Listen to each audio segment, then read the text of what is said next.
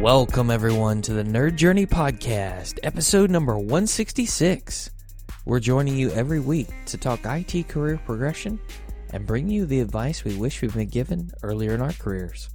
I'm your host, Nick Cordy, at NetworkNerd_ on Twitter, filling in for my normal co-host, John White, at BJraymond. We are both pre-sales technical engineers with backgrounds in IT operations. We hope our career discussions will be vendor neutral, relevant across disciplines, and remain timeless. If you're enjoying our content, please drop us a positive review on Apple Podcasts or wherever you subscribe. And if you want to get in touch with us, tweet or DM at Nerd Journey. Ultimately, we're just two nerds on a journey to career enlightenment. So let's take a trip. Well, ladies and gentlemen, we are back with part 2 of our interview with Andrew Miller. And if you missed last week in episode 165, go back and give it a listen. We followed Andrew through his early days in the tech industry and how those softer skills of writing, presenting, and being intentional helped him excel throughout. Through his journey of becoming a business owner and having a nice side gig into the pre-sales world and working for a partner. This week we're going to follow Andrew's journey into management. Andrew has experience managing both pre-sales teams and technical marketing teams, and we're going to hear from him how those are similar, but also how they're different, and how you might approach them differently. A little bit about what it might take for you to be a manager if that's something you really want to do. He has some great tips for managing remote teams and ways that can be done successfully, and Andrew will also share what life at a hyper-growth startup is like. What would it be like if the company was growing so fast, it was almost a new company every quarter? How does that affect you? The pace at which you have to work, how does that impact your work-life balance and your stress level? How do you keep your energy up? All those questions are going to get answered as we dive into part 2 of our interview with Andrew Miller.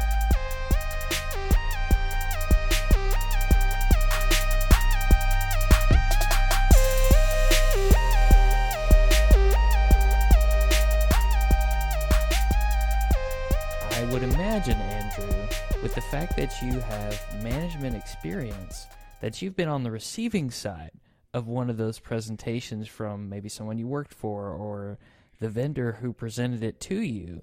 I'm really curious about the manager side of receiving that presentation, and then maybe we tease out how you got into management and a little bit about the why.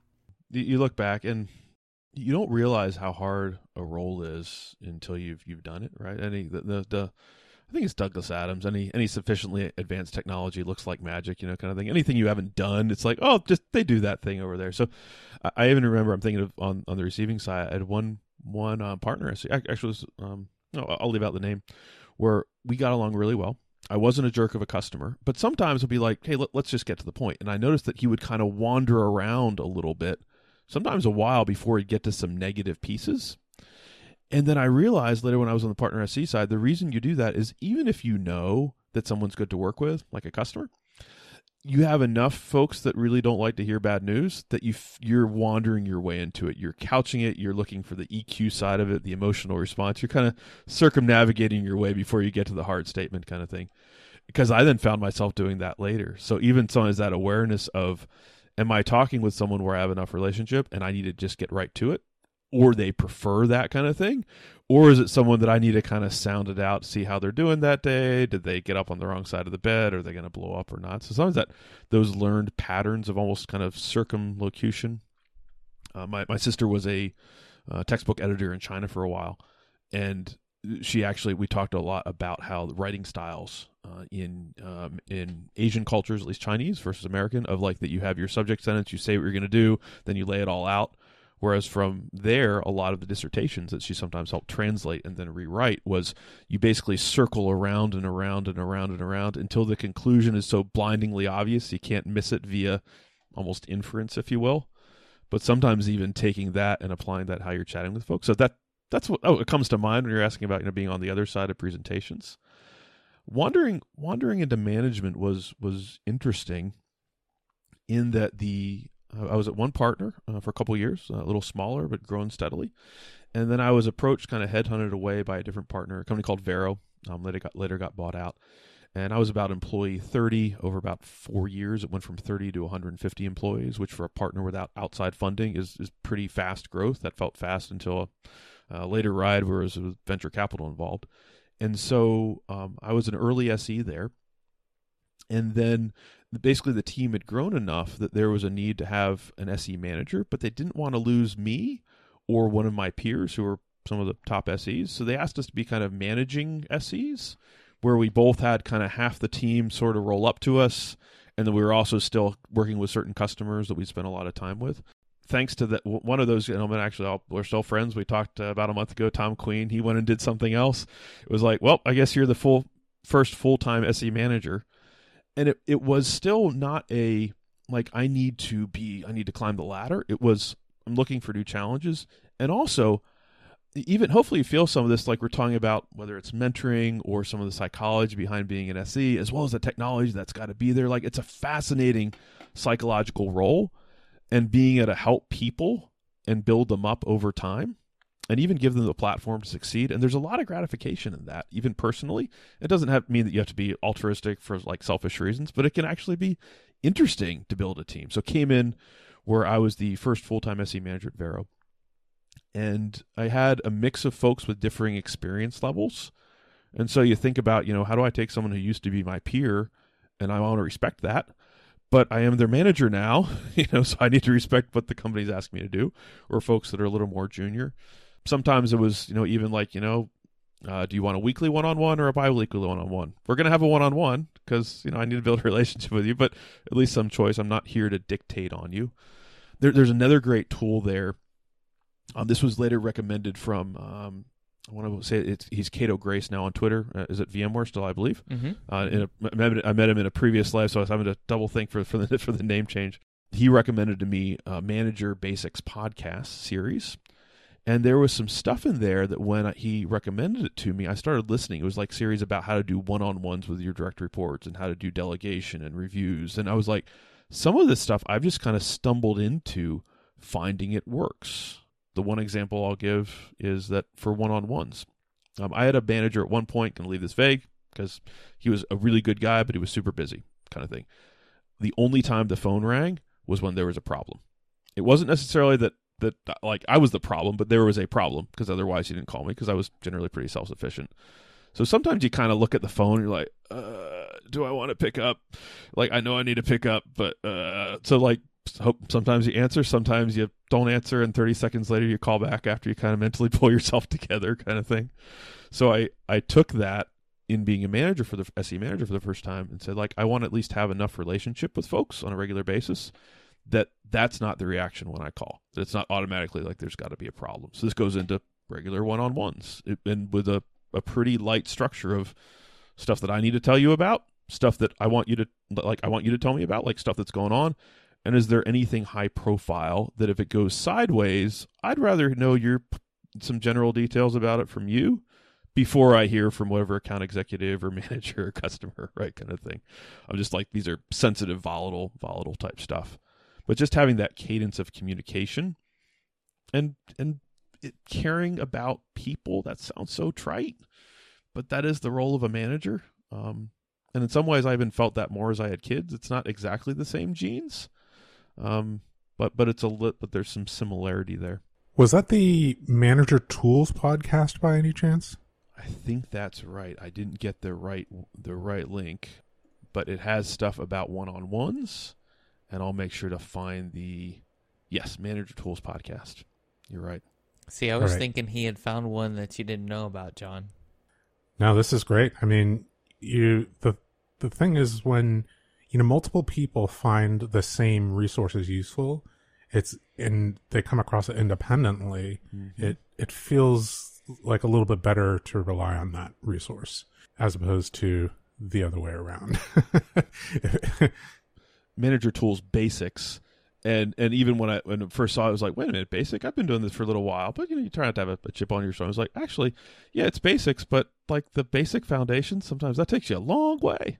Well, just like the fundamentals when you work the help desk and IT operations, you got to get those down when you move into that new job. What was it? Was it Don Jones? Yeah. In his episodes, he was saying, going into management is a different career path. It's a different job that you have to skill up for. The other piece there I was thinking about is and this is another, actually, it's a book recommendation, even if someone doesn't read the book. Just the title is, to me, like really fun to kind of pull apart and think about, by Marshall Goldsmith, I want to say, who's an executive coach, I guess, of the level of like executives paying money to be a coach. Okay, so seems legit. Like when I found the book first, I had it recommended.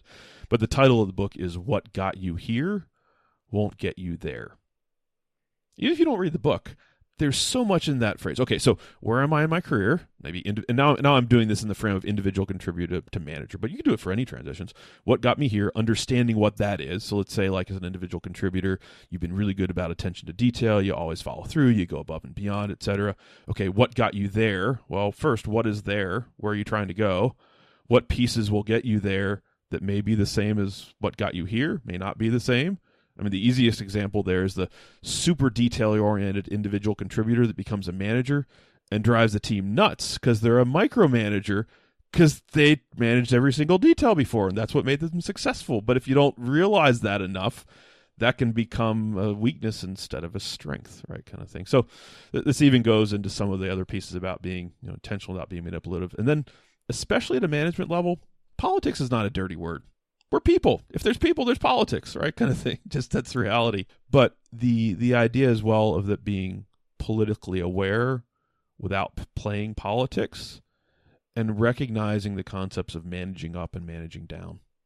Managing down, especially if you come out of an individual contributor role, and do it for the right reasons, hopefully it comes kind of naturally. You want to help your team. You want to build them up. But if you're not managing up well, to your boss, highlighting what your team's doing, keeping them happy, some level of reporting, even jockeying for stuff in the company, you're actually doing your team a disservice. It doesn't need to be just for like, I need to look really good and all the people underneath me don't like me and I just make myself look good to my boss. But you actually have to have that balance of managing up to do right by your team. And that is a hard balance too. Yeah, it's really that idea of developing relationships, that you have time to develop now that you're in that management role. And then, building kind of, relationship power, I guess, is maybe one way to describe it. So that personal when capital. Yeah, personal capital, the institutional knowledge, right? Any number of, ways to talk about, kind of this soft power, right? Where all of a sudden your team needs something and then you have the resources to call upon to get it done. And if you need, part of the job is to build all that up. And you can't, if you don't spend any time doing that, then, like, as you said, you're doing the team a disservice and you're really not doing your job because that's part of the job. Sometimes when hiring, there's sometimes the concept of build versus buy. I think we've all heard that for a while. It's like, maybe if I can either build a bunch of scripts, I can write a bunch of scripts, or I can go buy a product that would do some of that. That applies as well when you're hiring from a management standpoint. The idea of what skills do I need to buy? I need someone to come with these core skills. And what can I afford to build in a role? Now, the perfect thing is you get someone who has all the hard skills, all the soft skills, etc. But let's take it we'll stick with the pre-sales one before we go to the next maybe career phase. I found over time and saw this that I would far rather have someone who had some kind of hard skills. They knew some kind of technology, even if it wasn't the stuff that we did. But that was less important. As long as they had some demonstrated technical aptitude somewhere, I would rather hire someone with initiative, with soft skills, could get along with people, with a degree of EQ, because they could learn the hard skills. They could learn the technology. Now, a perfect world, both of them, kind of thing. That brings you the credibility and other stuff. But there's some stuff that as you're hiring, and I even flip this around, like if you're interviewing, trying to think about, for this role, what skills might the hiring manager, and then you talk with friends or peers in the industry, like what skills are probably the non-negotiable ones they're looking for. And it may not be called out in the job description, to be very real. But what do they need to buy in this role? They need to buy someone with those skills, because that's what a job is fundamentally. And what skills could they build in the role? And then how do you present yourself as saying, like, it's worth taking a chance on me? Like, I don't have these pieces, but I got these pieces over here, and aligning it. I like that. I really like that. The portfolio of individuals, like, and the skills that they're bringing. build versus buy in hiring. That's a great phrase. I got to carry that with me. How about this one, Andrew? In your case, it sounds like you wanted something new, you were given a chance to take it on, and you were willing to do that. What about the person who thinks they want to be a manager, but doesn't really know if that's for them? What would you say your advice might be in that scenario? So, ironically, this came up in the last week or two. There's got to be enough motivation, and hopefully motivation that goes outside yourself, just to be very real. So if you're, and this is where I'm talking about the way that the world should be, not necessarily the way that the world is. Okay, I'll just recognize, or the way that I believe it should be, kind of thing. And I think we've all had bosses where we've looked at it and said, like, they're really in it for themselves, right, kind of thing. And that's not the end of the world, right? People are people. So I'd say making sure to count the cost around not just, is this a career step up, but I hold a bunch of other people's careers in my hands now. I have a responsibility that goes beyond just me, and that can be kind of sobering at times. And none of this is me saying that I've been perfect at this stuff. Like, I've learned a lot along the way. Obviously, I'm glossing over and not calling out my failures because, hey, I'm human. But, like, you learn these things through challenges, kind of thing. But that it needs to be hopefully about more than, oh, I just want the next step in my career. Because I've seen sometimes where people have said, I don't know what's next, but going and being a manager is the only other step that I see. And it's not even something they want. It's just the only other option they see in their current role. And just to be careful about that, because I have seen it backfire sometimes with folks. They're like, I didn't really want to be a manager. I just didn't know what else to do next.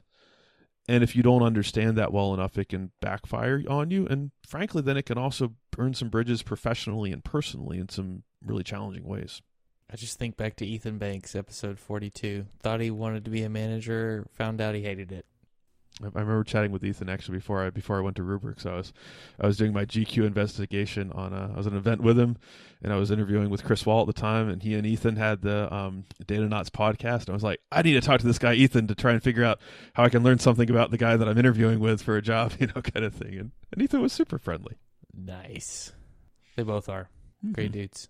What about managing team members who are not in the same area as you? So like long distance management, remote teams, building up the team culture. How did you run into that, and what kind of advice do you have? So full disclosure, my management experience has only been with remote teams. So the last time I actually went to an office every day physically was 2008. So the first 7 years of my career. So like customer role kind of thing. So my experience is largely around remote teams. There's got to be some level of regular communication cadence, making sure that folks feel just comfortable. This is even kind of welcoming space. Sometimes it's going above and beyond from a understanding the level of, I'll keep it techie, the bandwidth that you get via video versus audio, phone calls versus email versus Slack. I mean, this is about communication styles sometimes. The sense of kind of, even if folks will work well working remotely, is sometimes actually a little bit of track record, to be honest. And if they're looking for it, even in that, though, sometimes is even a little bit of travel too. Some roles that I've hired for, and even I've had, there is a certain amount of business travel expected. I've definitely had some lessons learned around if you haven't done travel for work before.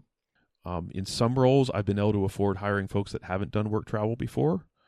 Other times, I actually couldn't afford that, because if you haven't traveled for work before, you don't know how it's going to affect you. You can't.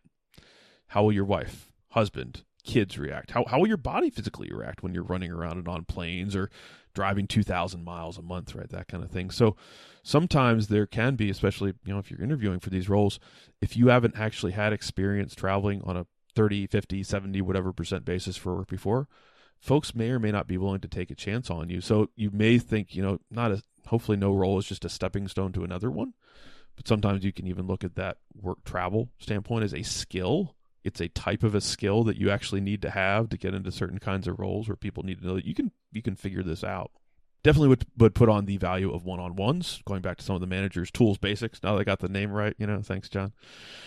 As well as trying to tease out from folks during the interview process of what degree of self-motivation is there.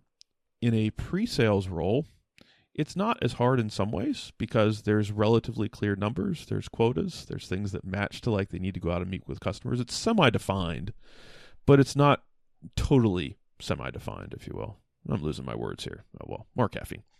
As you get sometimes into other roles where the outcomes are a little bit mushier, figuring out how to be clear about what is the expected output of the job, and also even sometimes, and I'm thinking of one person that was a little challenging, they were brought onto my team and I really didn't know much about what they were doing. And so all that I knew to do was, what do you think you can accomplish with the next period of time? What are the goals that make sense? Let me make sure I get some buy-off on them. And then I'm going to hold you accountable to the goals that you set. And I'm going to try and clear away roadblocks. So, because I didn't really know much about what they were doing, to be very real. Like I didn't have the right skill set. So, but then they actually had challenges meeting the goals they had. So we had to be like, well, we can't set goals and expectations if you can't meet them, or we need to break it down into smaller pieces to hopefully set you up for success. Last thought is, it feels like, and I might be wrong here, but it feels like maybe with COVID, maybe before that, there is the sense that remote work is an expected job skill, and that folks, if they haven't, and I realize that we're all now looking at each other with fun, home office setups and that kind of thing, but that if you're not able to work from home with good audio setup, video setup in a way that doesn't inhibit your ability to communicate well, you ought to put some time into that. And the cool thing is the tools here actually aren't super expensive at this point. I'm not diminishing, but I'm talking to you. I think we were laughing before about microphones. I'm talking on what was an $80 microphone before the COVID spike, and then it went out of stock, kind of thing. And it sounds pretty good. So if you spend some time on this from a professional standpoint, you can start to pull around that. Actually, I lied. There's one other slide I wanted to put in. Shame on me. If there's a HQ, a headquarters, it's interesting to think sometimes about the idea of an HQ center of gravity. So this is where I think of sometimes let's just take, and now this is my own background, of a field sales team, SE, pre-sales, post-sales, whatever. That is fundamentally based in the field. Everyone's kind of equally disadvantaged. You're running around, you're on the phone, you're doing Bluetooth. People are kind of accommodating of like, I'm going in and out of cell signal because you got to be running and going kind of thing. And you're home sometimes, but not always. When it's an HQ role, if you're remote, there's the expectation that, well, most of the people are in HQ. This has totally changed in the last 2 years with COVID, but you're the person who's on the conference call and more people are in the room and a couple people are dialed in via the conference bridge, even if they're up there, and you just start to lose so much of what's going on. And you have to kind of recognize that when you're going into a role. Like, what's the center of gravity? And is everyone in this group equally disadvantaged from a communication standpoint? Or are some people naturally, well, they're going to be sitting together, but I'm not. Well, I better compensate for that by going out to HQ regularly and building relationships and actually knowing I'd better go above and beyond to replace some of the natural stuff that happens with the other folks that happen to be in person with each other more. Is that a natural or very real fear of missing out? I think it's a real fear in the sense that, and I didn't see this as intentional, but folks just gravitate to who you have more of a relationship with. And even you can turn your side, you can poke your head in someone's office, or virtually do that kind of thing. I've even started that sometimes when I'll jump on an ad hoc Zoom for 5 minutes with someone. It's like, hey, I'm just considering this like I'm poking my head in your office. It's not meant to be a long thing. Just like this is faster than typing 5,000 words in Slack. We can say 5,000 words in 5 minutes on Zoom kind of thing. But there is also linked into that sometimes the sense of EQ and relationship maintenance that's harder remotely. The way I've thought of it over the years is if you say, and I'm going to pick on John for a minute. If you say John White to one of his peers, what's the emotion that comes up? And so, and even like you say Andrew Miller to someone, what's the emotional response? Because this is the idea of like if you've worked with someone on a project, you may or may not remember what the person's done, but you remember how you felt about it. So like I'm thinking of a gentleman named Chad inside of Pure. He knows who he is if he's listening, and someone came up and was like, hey, there's a project coming up, maybe working with him. And my first response was, awesome. I love working with Chad. I don't even care what the project is. Like, it's going to be great. He's great to work with kind of thing. And having this, trying to keep that sense of what is that reaction, just not even like a mean reaction, just like if someone says your name, what's the EQ, the emotional response to the person on the other end?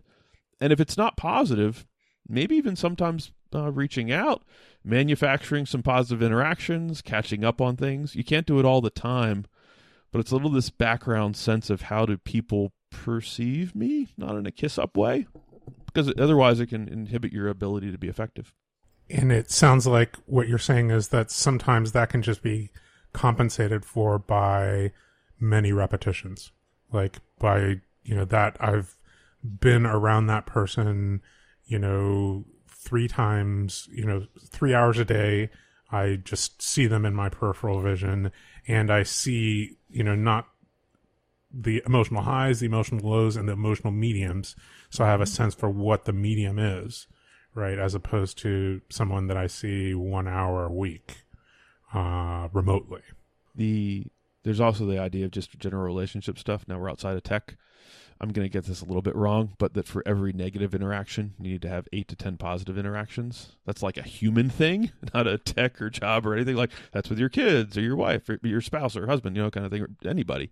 Just because we we remember the negative stuff a lot more. Like if someone says something that we didn't like, man, that sticks more than the 8 good things they did. So not trying to artificially create that, because people can feel when it's just artificial, but being aware of that as you're working with folks. And did you see these same patterns that you mentioned in managing pre-sales engineers as you did when you managed marketing teams at Rubrik? Some, but a little bit different. Being the roles where I had SEs reporting to me were a little more self-sustaining, isn't quite the right word, but once you get folks going, it's relatively clear, the day-to-day stuff. And it's more of, while it's not a rinse and repeat because you have new customers and there's input, it's fundamentally the same job over and over again with various facets, and you're learning, you're growing. When I was hired at Rubrik, maybe this is bridging into that a little bit now, I was the first tech marketing hire. And so I was hired both to be an individual contributor, kind of part tech evangelist, part engineer, creating content, working with product management and engineering, but also being out of VMUG UserCons and speaking and that kind of stuff, and was hired for that blend of skills, but also was hired to be the person to build out that team. So I was the first hire, and then I was hired so Chris could stay largely as a tech evangelist, and then hopefully I would build and maintain the team. And so hired 12 folks in 2 years there, because that was when I mentioned the hypergrowth before, and Rubrik in that time went from 200 to 1,300, which feels like a totally different scale of growth. Like feels like a new company every quarter almost kind of thing.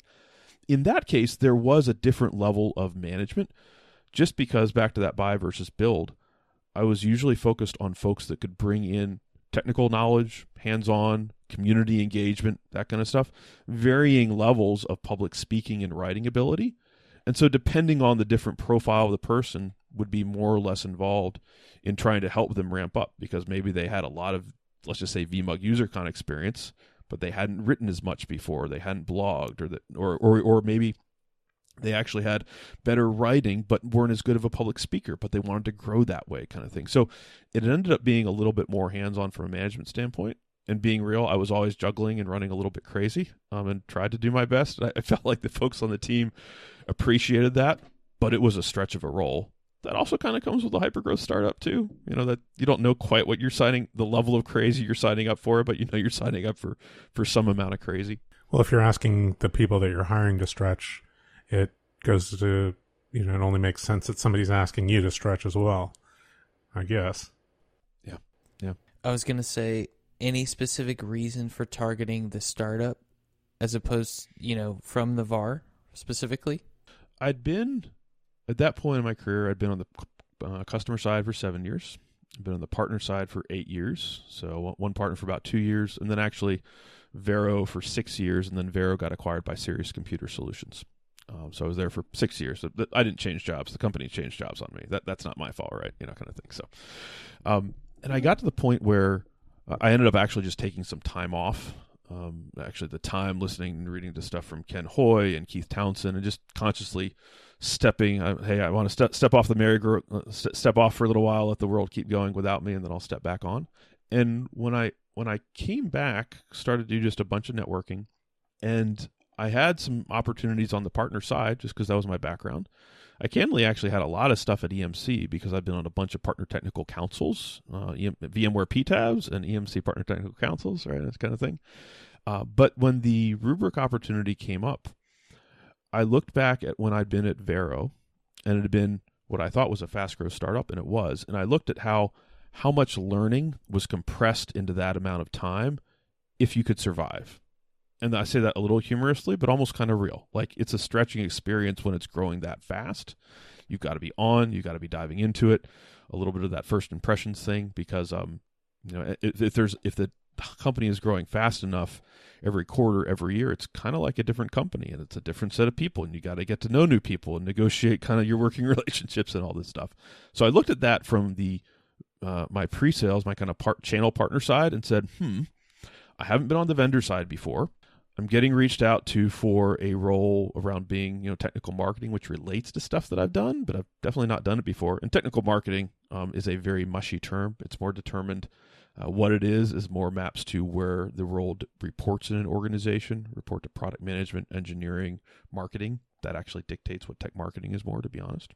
And at that time, Ruger was starting to be was in the beginnings of hypergrowth mode, 200 folks when I joined. And so I said, more of if I don't take this, will I regret it? A little bit of the kind of classic, you look back on your deathbed and the chance is not taken. And I think this is going to be hypergrowth mode. I've survived before fast growth. I saw how much I learned. I'm really interested in seeing more of the industry, discussing with my wife about travel stuff and even some international travel. My wife's from Singapore, so we go back there periodically, and could that even link in to justify some extra travel, but that helps with points and miles, let's be real, that facilitates seeing family on the other side of the world, these kind of things. So it was this sense of, if I don't go for it, and then looking back, those 2 years were a little bit crazy, but no regrets, because I did learn a lot. But there was also the sense at the end of 2 years that it didn't feel like 2 years. It felt more like 5 or 10 years, just because it was like, trying to hang on. Yeah, I've never done a startup personally, but we've had a couple people on the show who have, and Scott Lowe was speaking to us on a previous episode about why he really enjoyed that type of culture and why he went over to Kong, for example. So that was interesting. What makes you want to get off of that merry-go-round? So there were a couple different pieces. One was, I'm making sure of the time zones. Insert your preferred. Time zones stink sometimes. So let's put it that way. So as well as even just the pace. And this sounds a little bit odd, but I was spending about a week, sometimes 2 weeks a month in Palo Alto. I live on the East Coast. So I go out there. I knew my United flight patterns really well to get out there, kind of thing, like which ones I'm going to be on, leave Sunday night, come back on a red eye Thursday night, Friday. There's user cons. Yeah. That's rough, man. So, but I was enjoying it and worked well from a family perspective. But then also you're getting to meet a lot of folks. Like, a lot of the relationships that I built both somewhat predated that, but being at so many different VMware user cons, being able to speak at them, both community and sponsored sessions too, being at conferences, having a lot of folks at Rubrik. It was a very high concentration of capable, motivated people. And man, that's fun. And getting to see how product management works and how engineering works and how marketing works. And sometimes even you see a little bit of a side riff. You see a product manager for a company. You're like, ooh, it's this all-powerful person. They do have a lot of capability and power, but sometimes they're stuck in between the field and the engineering team as far as what they can negotiate for and get, kind of thing. So you start to see some of those dynamics about how it works. It got to the point where I realized that I was just being real. I'm starting to wander close to burnout, and that just feels really dangerous, where like you try and get this sense of like, am I pushing hard enough? Do I care enough? Can I outwork the pace? And am I even doing right by my team? Kind of thing. So there was a sense of, it's been 2 years, but it felt like a lot longer than that from a startup standpoint. That if depending on how folks listening to this, be like, that sounds like an excuse or a rationalization. Chat with anyone who's been in a fast growth startup. Like, it doesn't feel like 2 years. It feels like 3, 4, 5 times that length. And I have huge respect. Even one of your previous guests, Chris Wall, he started before I did and he left after I did. And we had some joint stories together about the craziness kind of thing. So like, good for him for how long he stayed there. But just realized I just needed to stop and pause and kind of figure out what I wanted to do next. The other piece that was really in there was, while it was an awesome period, kids were growing up more. I've got twin boys. And this is a super fortunate thing to be able to say. Some folks don't have any choice about what they do with their jobs and their careers as far as their family. Like, there are certain options, and those are the ones on the table. Fortunate enough to have options. And I looked at it in the sense of not just that my kids are growing up, but especially with twins, you see it almost more clearly that you've got 1 year when they're 7, you've got 1 year when they're 8, you've got 1 year when they're 9, when they're 10. It's not that they're around, in the house, or, hopefully, we'll see, who knows, kind of thing. But it's that year and that phase of progression and how fast they're growing up, and wanted to pull back to something where I could still run pretty hard, hopefully, but not at a national time zones, because when you're on the East Coast, then you're always on calls later to when you're working with a lot of folks on the West Coast, and sometimes international, and when you're stuck in the East Coast between Pacific time and European time, that's fun too, kind of thing. And even just the level of responsibility of having 12 folks reporting to you. So it was a little bit of a pullback of, I don't want to slow down too much, but I need to slow down a little bit, kind of thing. And for me, I've also found that sometimes I push hard enough in my career that the only thing I know how to do is say, Uncle, I'm out. Not in a like I'm out kind of way, but like I just need a pause. I don't know how to pull it back down versus just taking a pause, and did that another time. That's so fascinating. I think that I never had it articulated to me that there are different, like, maybe stressors in a position, and that maybe you can handle one or even two, but not like more. Like the idea that you need to flex your time zone, East Coast to West Coast, East Coast to, European Central Time, those kinds of, like, that's a stressor, right? And it's no one's fault. It just is. And it impacts your body, though, and it impacts your sleep, and it can impact your health. And then a stressor of travel, right? Same type of thing. When you actually physically travel and hop on planes and stay in hotels, again, you're away from your family, physical stress on your body. Like maybe you can't eat as healthily as you would.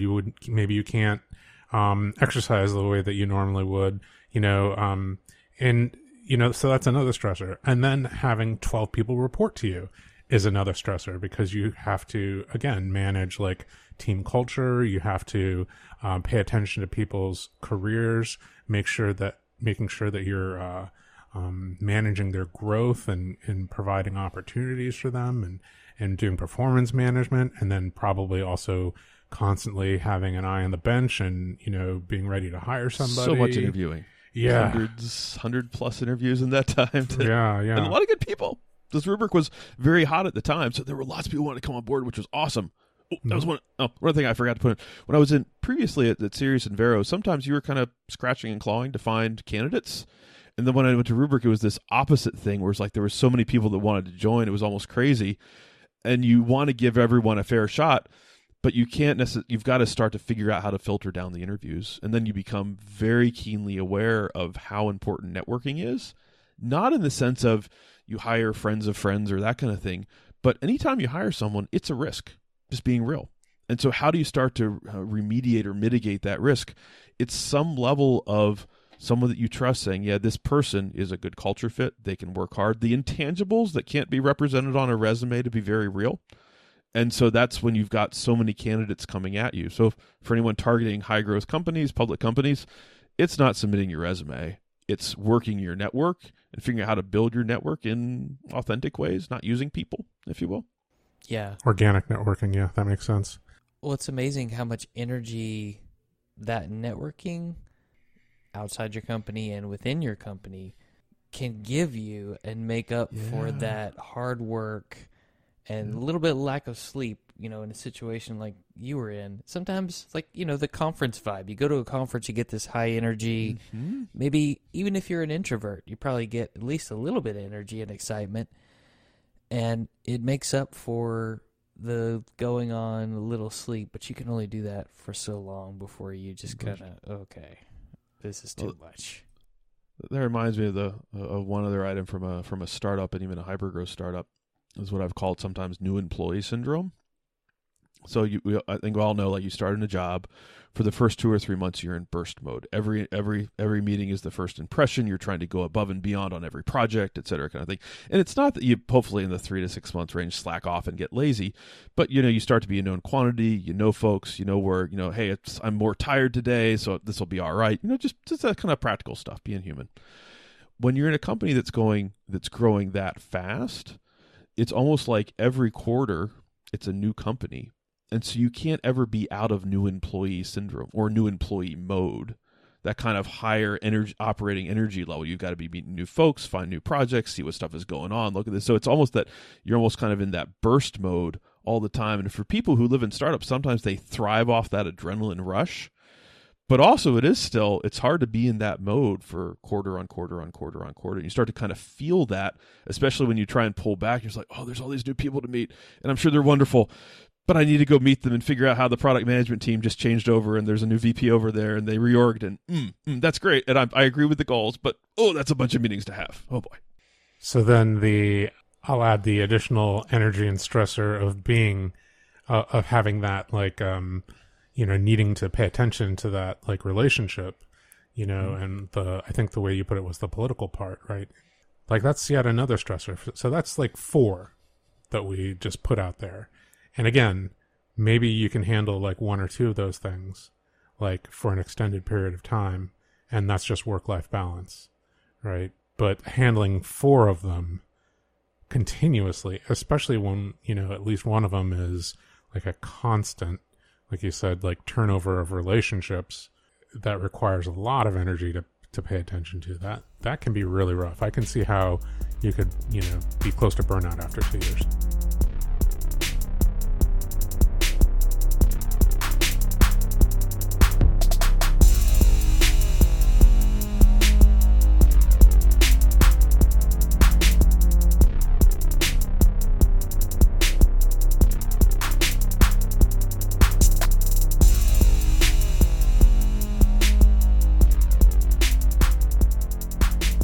Suppose I said to you right now that I had good news and bad news for you.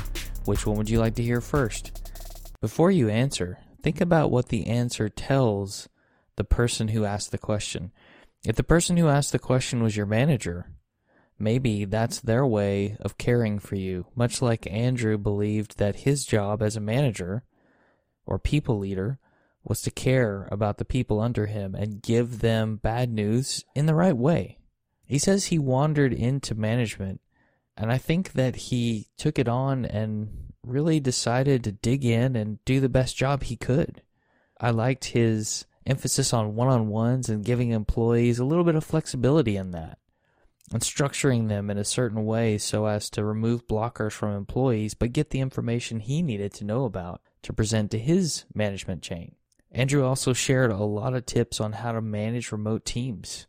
We can't forget about the headquarters center of gravity. He gave us some good things to think about if we are someone who's working remotely and we have to work with a lot of folks who are closer to the company headquarters than we are. Have you ever been presented with the chance to do something that you knew would be a stretch for you in your career? And was it ever something that you would regret turning down? For Andrew, that's exactly why he went and worked for Rubrik. He was the first technical marketing hire and actually built out a team of 12 within a 2-year period. That's pretty intense. So he's managing a team with different specific skill sets than those when he was managing pre-sales engineers. He said that the 2 years felt like 5 because he just learned so much and it was a breakneck pace. The company was growing so fast, it was like a different company every quarter. That has to be a challenge in navigating the organization, knowing who to talk to about what, probably some reshuffles in the people you normally work with. And he talks about that new employee syndrome or being in burst mode all the time. It's just not a sustainable pace for anyone. But it's good that Andrew recognized all these stressors. We got a little bit of insight as to what goes through a person's head when they're close to burnout and they recognize it. The types of questions they ask, the things they feel they might want instead of what's happening to them. How can they dial things back? For Andrew, he says that he needed to take a pause. Well, what does that really mean? And what other types of analysis goes through your mind when you want to do something like that? We'll hear more about that in part 3 of the interview with Andrew next week, so stay tuned. Just a reminder, we want people to subscribe and give us a positive review on Apple Podcasts or wherever you're listening. We want to know if we're being helpful and are always looking for interesting questions to ponder. We're collectively on Twitter at Nerd Journey. Farewell, listeners. Tune in next time as the journey continues. I'm Nick Cordy at Network Nerd_, flying solo for now for my buddy John White at VJourneyman, signing off.